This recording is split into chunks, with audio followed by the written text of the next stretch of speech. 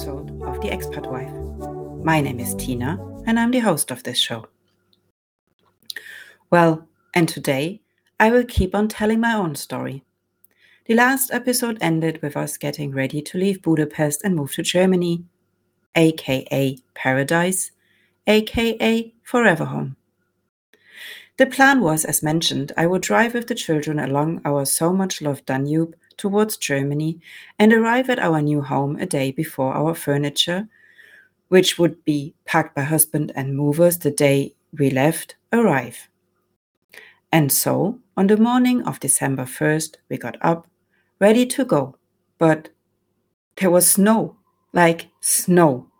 Not a tiny bit of snow. So much snow that we knew there wouldn't be an early start, as the snowplow had never cleared our street before, and therefore we would need to wait until the weather had calmed down. The movers called that they got stuck at the end of our road, and there was no way in and out. I joked and said that it seemed as if Budapest didn't want us to go, because we knew we would leave a great life behind.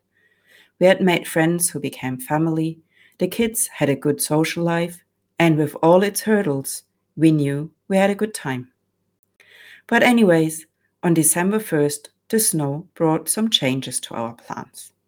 But thankfully, by noon, the movers were able to get into our street and I was able to get out. But driving on country roads along the Danube didn't feel safe, and so we took the motorway to our first hotel in Austria. Again, it was a little of a rushed goodbye, but the next 2 days we took our time, drove through beautiful Austrian and German villages, and were able to reflect on what we left behind and what to expect. We were excited. Husband wanted to come for the weekend and wave the kids goodbye for their first day of school, the next Monday.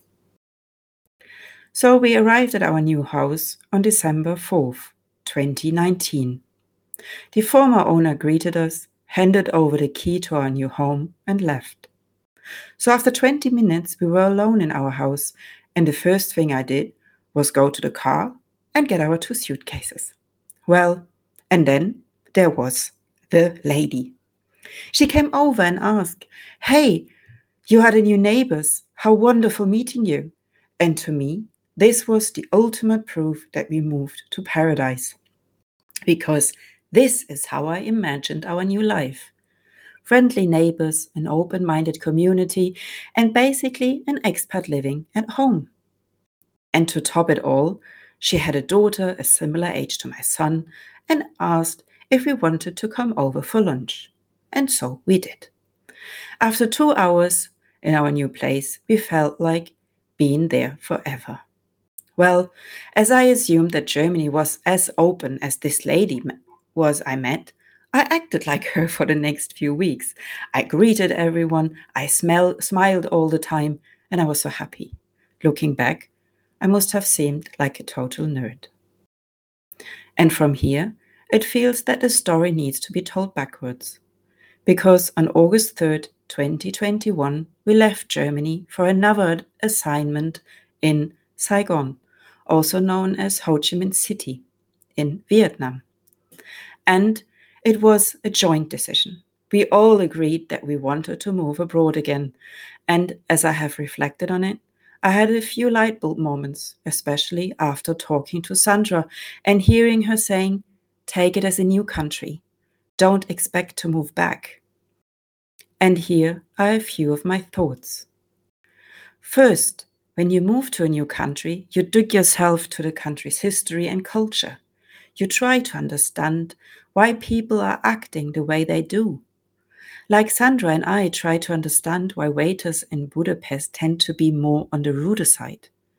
I totally understand now why Chinese used to spit on the streets and why bus drivers there don't care about the other vehicles. But to be honest, of course, you don't do this when you move back home because you think you know it all. And here comes the first thing that I realized and I struggled with. Years ago, I overheard 2 foreigners talking about Germans and saying they always stare at people and that they felt this was so rude.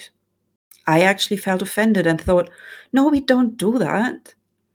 And well, when we moved back, I realized we do. Even I do it. When I greeted everyone and probably seemed strange, hardly anyone greeted me back. Instead, I was stared at. And when I used this as an invitation to greet, they looked away. I felt puzzled, and it wasn't very welcoming. I can't find an explanation to this in history, but this is what it is. But of course, this wasn't the reason why we moved. It was more complex, I suppose. Our daughter was the first one after 2 months who said that she wants to move back to an English school. And this was tough, as she was the one of us who always wanted to move to Germany, as she always felt the most German. But in her new school, she was treated as the English girl and in fact struggled big times to make friends, as the culture was so different. For example, our kids never had a mobile phone, as there was no need for that, and so didn't have their friends in Budapest.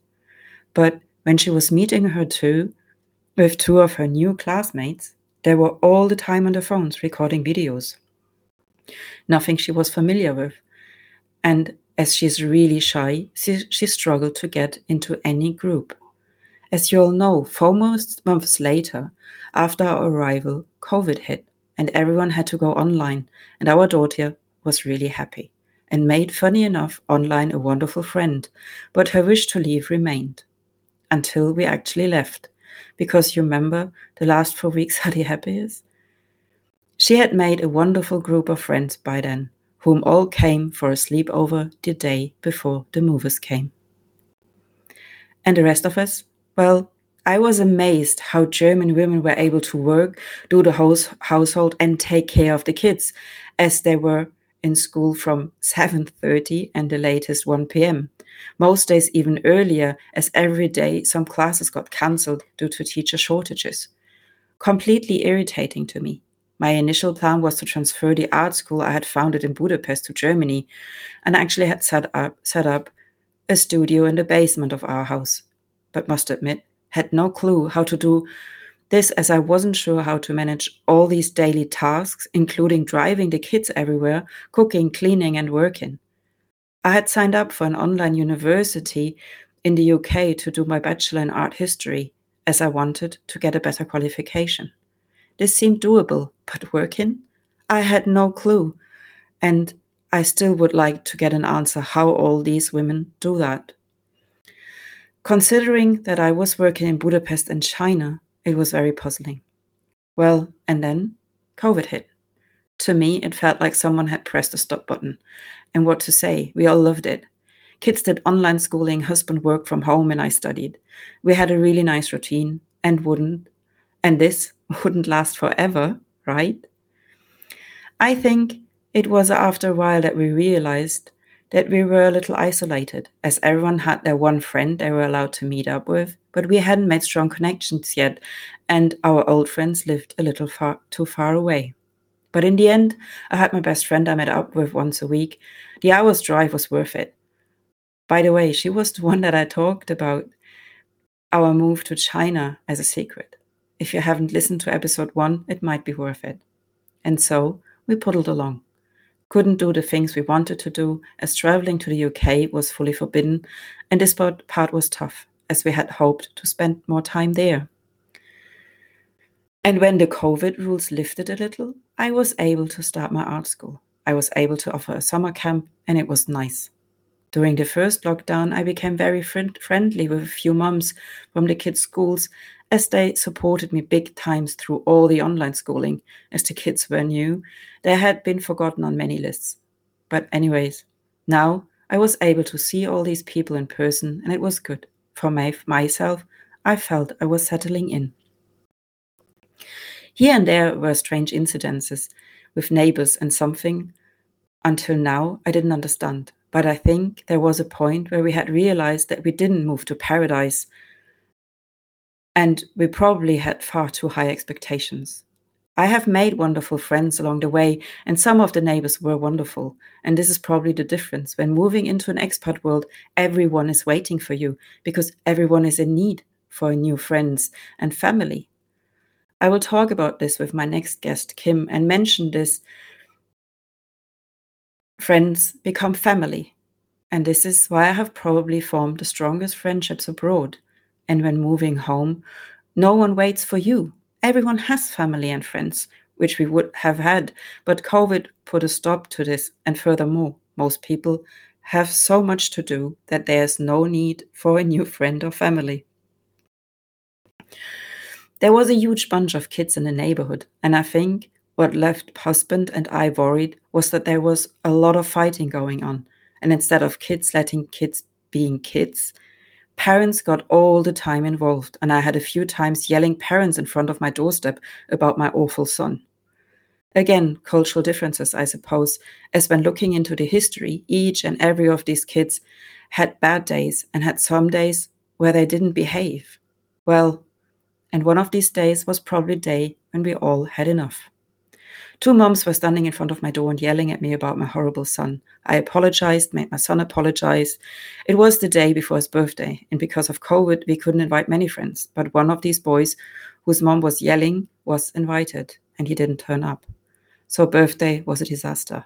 I actually said to my son, the problem is if you behave like this, no one plays with you, not knowing the full story. He and one of the yelling mothers told me only months later. In the end, it was the normal children fight, but one of these moms fully overreacted. Am I proud of the way I acted? No. And I still apologize to my son today that I didn't support him more. But I wasn't used to parents acting like this. But never mind, because now we are thankful for this incident, because the day after our son's birthday, husband came downstairs, still in home office, and said, "Who wants to move to Vietnam?" And you know what? We all screamed, "Me!" I want to add, I had just started my dream job at an international school, but seeing our kids so unhappy made this decision easy. Should we have said no and waited a little, as you have bad times everywhere? Maybe, but it felt right at this point. And this was in February, and again, we weren't allowed to talk about it. But our son was so happy that he told everyone. And I had to lie to everyone that he misunderstood. Well, not proud about this part either, I have to admit. I, again, only told my best friend, full cycle, I guess. But she knew our friendship would survive another distance relationship. The biggest difference in this move was we had to do everything online, as we weren't allowed to go to Vietnam to look for schools. So we spent hours and hours looking at promotion videos, chatting to friends who knew the schools, and trying to make decisions. It was strange, yet very exciting. We knew that the COVID restrictions in Vietnam would be super easy as the country was open, only mask wearing was mandatory, schools were operating normally, and we could even go to restaurants. It was a free life. We just had to quarantine in a hotel for 2 weeks and 2 weeks in a service department. The only restrictions was that we couldn't leave the country and couldn't welcome any visitors from abroad. But they sounded good to us. The last 4 weeks again were wonderful. We surrounded ourselves with people that became friends and created nice memories. We were all a little sad to leave, and we were wondering if we had given up too early. But we were happy to leave in good terms. Oh, and you might wonder what happened to her husband's German passport, because didn't we say he had to stay for 8 years? Well, thankfully he passed all the required tests with flying colors, and as he was sent abroad by his German company, it was seen as if he wasn't gone. And I think at this time the German government felt a little sorry for all the stranded Brits. Well, and so on August 3rd, we embarked on a flight organized by the German Chamber of Commerce towards Ho Chi Minh City, Saigon, in Vietnam. And here I will end this episode. Take good care. My name is Tina, and I'm the host of this show.